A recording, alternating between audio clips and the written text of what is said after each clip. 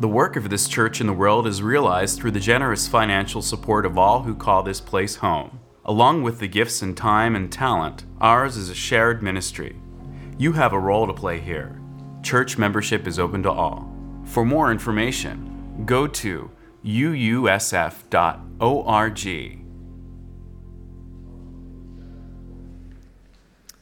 Early in life, in elementary school, I was much less aware of who my people were than who taunted me for my height.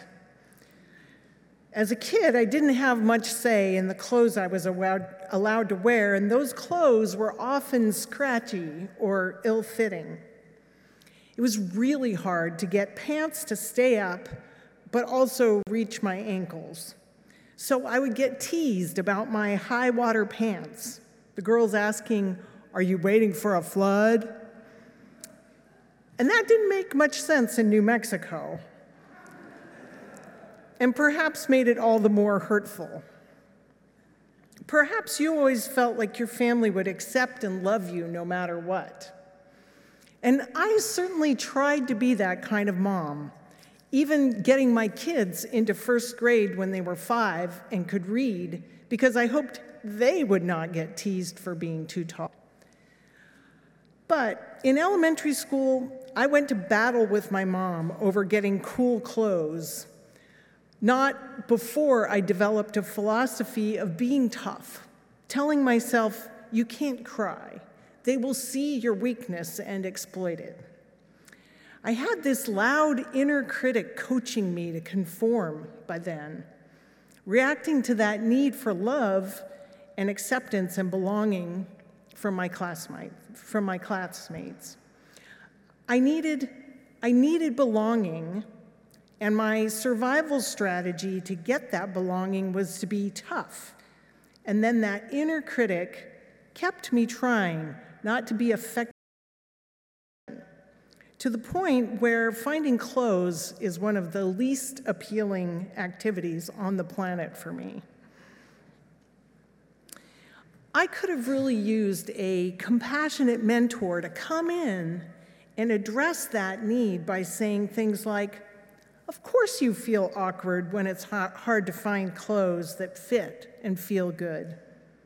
You're amazing, and I love you just as you are. I accept you." What a gift it would have been to find a compassionate mentor.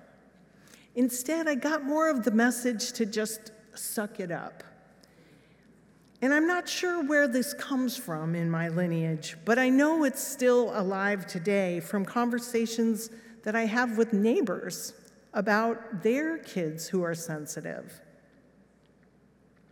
Today, I would say, why? Why are we wrapped up in who is or isn't too sensitive? Honestly, that's one of those human qualities that no machine can replace at the moment. If a kid is sensitive to teasing or the suffering of another classmate, another person who's going through something, isn't that a sign of life and loving something inherently human? Sadly, though, that dynamic of wanting to fit in and belong was in tension with this inner critic for far too much of my life. And I often feel like I need someone else's permission to really be accepted. The right haircut in middle school, the Nike Air shoes when I ran track, a great dress for senior prom. Mine was dreadful, borrowed at the last minute. And even in college, I struggled for the approval of a professor who I suspected didn't care for tall women. Who knows? And it's not that I'm proud to stand up here on the very first day and confess all my insecurities to you. It's to say that even though I was included in a variety of circles and activities, I always wondered or worried that someone else had the power to name or bless my belonging. One reason for developing a congregational covenant so that we can establish that belonging does not depend on someone else's approval.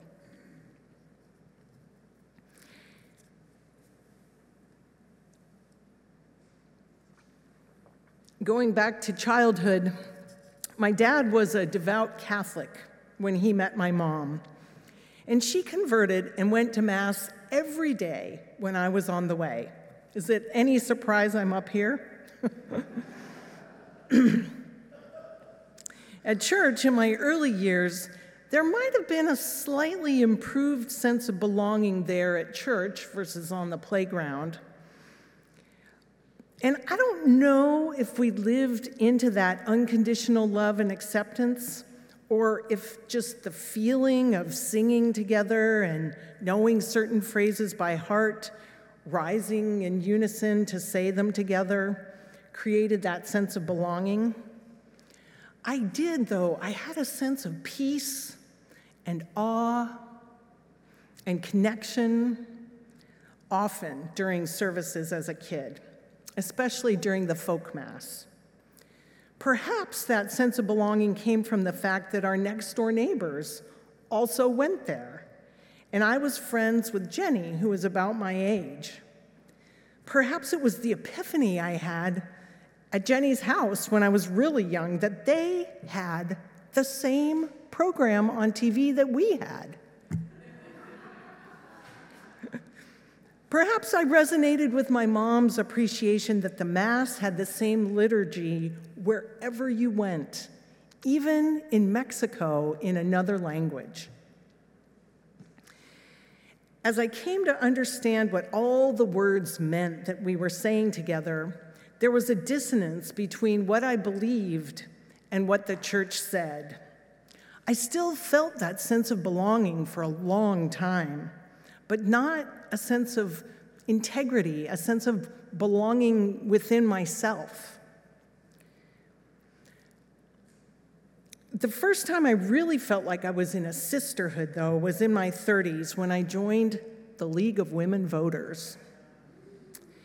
They had chosen sustainability as a study topic, especially water, and that deeply resonated with me living in the desert. There were messages like, many hands make light work, and we have a process to decide together what to work on. And this made me feel like I didn't need to do everything alone, that my questions were welcome, and it was okay to ask for help. Like there was nothing wrong or lacking about not having all the answers. The miracle of finding a community where these compassionate mentors are abundant is that we can release ourselves from just surviving and employing our usual survival strategies all the time and really start growing and thriving. But how do you know you belong? I think for some of us, it's a feeling. It has to do with that internal integrity as well as external signs of reinforcement. So, when my kids were being told on the playground that they were going to hell because they didn't know who Jesus was, I knew I had to figure out something for their religious education, and I knew it would involve visiting some churches besides the one I grew up in. I remembered that I had a beloved teacher whose congregation had rallied around him in the time of illness, the Unitarians. At the same time, my husband, Mitch, had learned from his boss that there were several new families at his church, also the Unitarian Church. It had been a rough week back in 1997, with my kids wondering about Jesus, me without all the answers, which I honestly prided myself on, and also Mother Teresa and Lady Diana had both died that week. We had just moved back to Los Alamos, New Mexico, from living 2.5 years in England, and I had come to really appreciate Lady Diana's work. So her death hit me really hard. I decided to check out the Unitarian Church. And I couldn't believe it when I walked in and I recognized all kinds of folks. There were people from the farmers market. There was the League of Women Voters ladies. This was my hometown, and I had never even known about the UUs, even though my best friend in high school had been raised there. I had one of those moments new youths often do of being overwhelmed, grateful, in awe, and profoundly moved to find the kind of community that I wanted for myself and for my family. What I found in Unitarian Universalism, in a hit or miss kind of way, was that the community was abundant with compassionate mentors. While I resonated with so many of the beliefs that Unitarians articulated about Christianity at various points, I didn't believe in the virgin birth either, that communion was literally the body and blood of Christ, or that you had to pray to Jesus. Belief wasn't so much of a factor in belonging like it is in so much of the Christian tradition. Our first minister wanted us to understand that there are many beliefs that Unitarian Universalists hold. They might be pagan or Buddhist or Christian or Jewish, and there might be a variety of ways to practice those beliefs. Behaviors such as sitting meditation or having a Passover during Seder or giving something up for Lent. And we don't generally tussle with each other too much over belief and behavior that helps us create meaning and treat humanity in a way that brings out the best in each other. What we ask is that we come together regularly to share the meaning we find, to learn from each other and support folks on their journeys, and to work through hard feelings that often come up in life. When you are part of Unitarian Universalism, you share a bond of belonging that allows beliefs to change and behaviors like how to pray or meditate evolve. Because we hold each other in that evolution, learning and shifting understanding of what life means and how we find our place and work in it. As Richard said so poetically, a place to be heard, not solved. A place to share without shame. A time to grieve without guilt. A time to be inspired without understanding why. A time to be challenged gently. At the same time, because we want that openness to evolving belief and ways to practice that belief, sometimes we don't have any guardrails on what behaviors are pursuits of meaning and purpose, and what behaviors create unhealthy relationships. Honestly, without going into it all, that question of unhealthy behavior sent me to seminary and has accompanied me throughout my ministry. And our answer to that question of behavior in Unitarian Universalism that creates the space to be heard, to share, to grieve, to be challenged, as Richard put it, is covenant. In our church in New Mexico, a quarter century ago, we had approximately the same unison covenant you say each Sunday. It's an aspiration. It's something that we want to live into. And it's hard to know when we're living into it, what to do when we fall short, and how to hold ourselves accountable to it so that we all deepen as compassionate mentors to our children, to each other, and even to ourselves. So I want to thank my colleagues, Reverend Bonnie Delott, for bringing that reading from Victoria Stafford to my attention, and also to Reverend Stafford for elucidating how it feels to be in deeply reverent covenant with others. Who carries you in their heart, thinks of you, whether you think of them or not? Who are your people, the ones who make this force field you can almost touch? Who's within your circle of concern? To whom are you responsible, accountable? Whose care is yours to provide? When you walk out of your room, out of your house, into the sunlight of the day, to whom in this wide world do you belong? Imagine if you knew you could articulate it, you felt that sense of belonging every single time you thought about church. Not as an obligation, but as an appreciation for the sense of growth and understanding and kindness. You knew it in your bones with each interaction.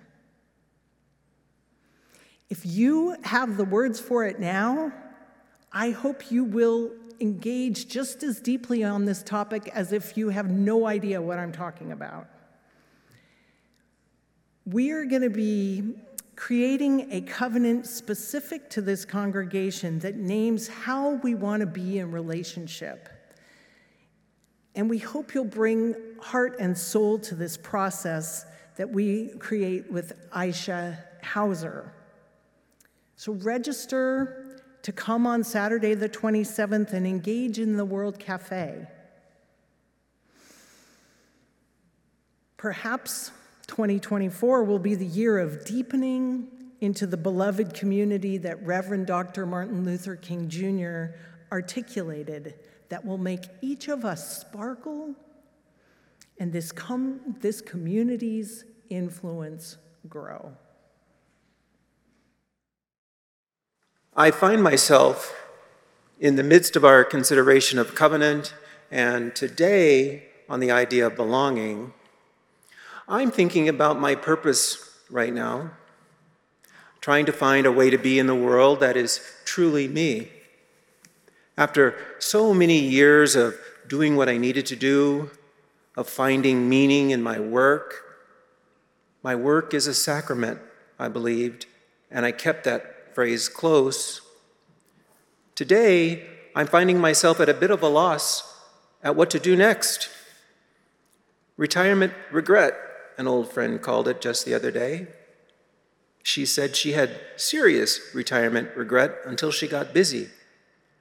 But busy doing what? In my lifetime journey through the immersive world of work where belonging felt as natural as breathing, I'm finding that true belonging isn't just about where I am, but deeply intertwined with purpose. I'm not afraid of the storms, for I'm learning how to sail. I found that under a Snapple bottle cap. I like it. And the stormy sea I sail? What is my purpose? Where is it? Why does it elude me? I reach for it, only to find it inching away from me, just beyond my fingertips. I love organizing, making neat, putting things away. If you come to my home, everything seems, at first glance, neat and orderly. I have many excuses for that. We live in a small place. The world outside is so chaotic. How can I face it if I don't have order in my own home? All of those work for me. But still, how exhausting it is to live up to that sometimes. The bathrooms won't stay cleaned by themselves. The carpets won't self-vacuum. Entropy, I think it's called, that process in nature whereby things fall apart just by existing. They slow down and change right before your eyes. And like grains of sand falling between my fingers, the present, time, the way things were, slip through those fingers no matter how tightly I hold them. There is one thing, two, I'm determined to hold on to. One is that this feeling will pass, and two, that this is where I am supposed to be right now. As I look around, I'm blessed to have these opportunities to bring my whole self to this moment, to this vessel we've created, to hold one another, to encounter life and all it throws at us, to be together in all our difference. That's what our UUSF community means to me. And with sincere thanks to songwriter Leslie Gore and the musical fame, sometimes I wonder where I am, who I am, do I fit in? All of this introspection is tough but necessary, and if you give me the space to do that, we give each other the space to do that with one agreement, that we hold this space for each other. We consciously hold this space for just a moment. That's all it takes, a moment to reflect on another answer, another way to be in the world.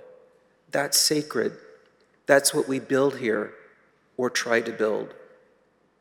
Over the years, I've learned those moments are special, a place to be heard, not solved, a time to share without shame, a time to grieve without guilt, a time to be inspired without understanding why, a time to be challenged gently. Sometimes I wonder where I am, who I am, do I fit in? I may not win, but I can't be thrown out here on my own.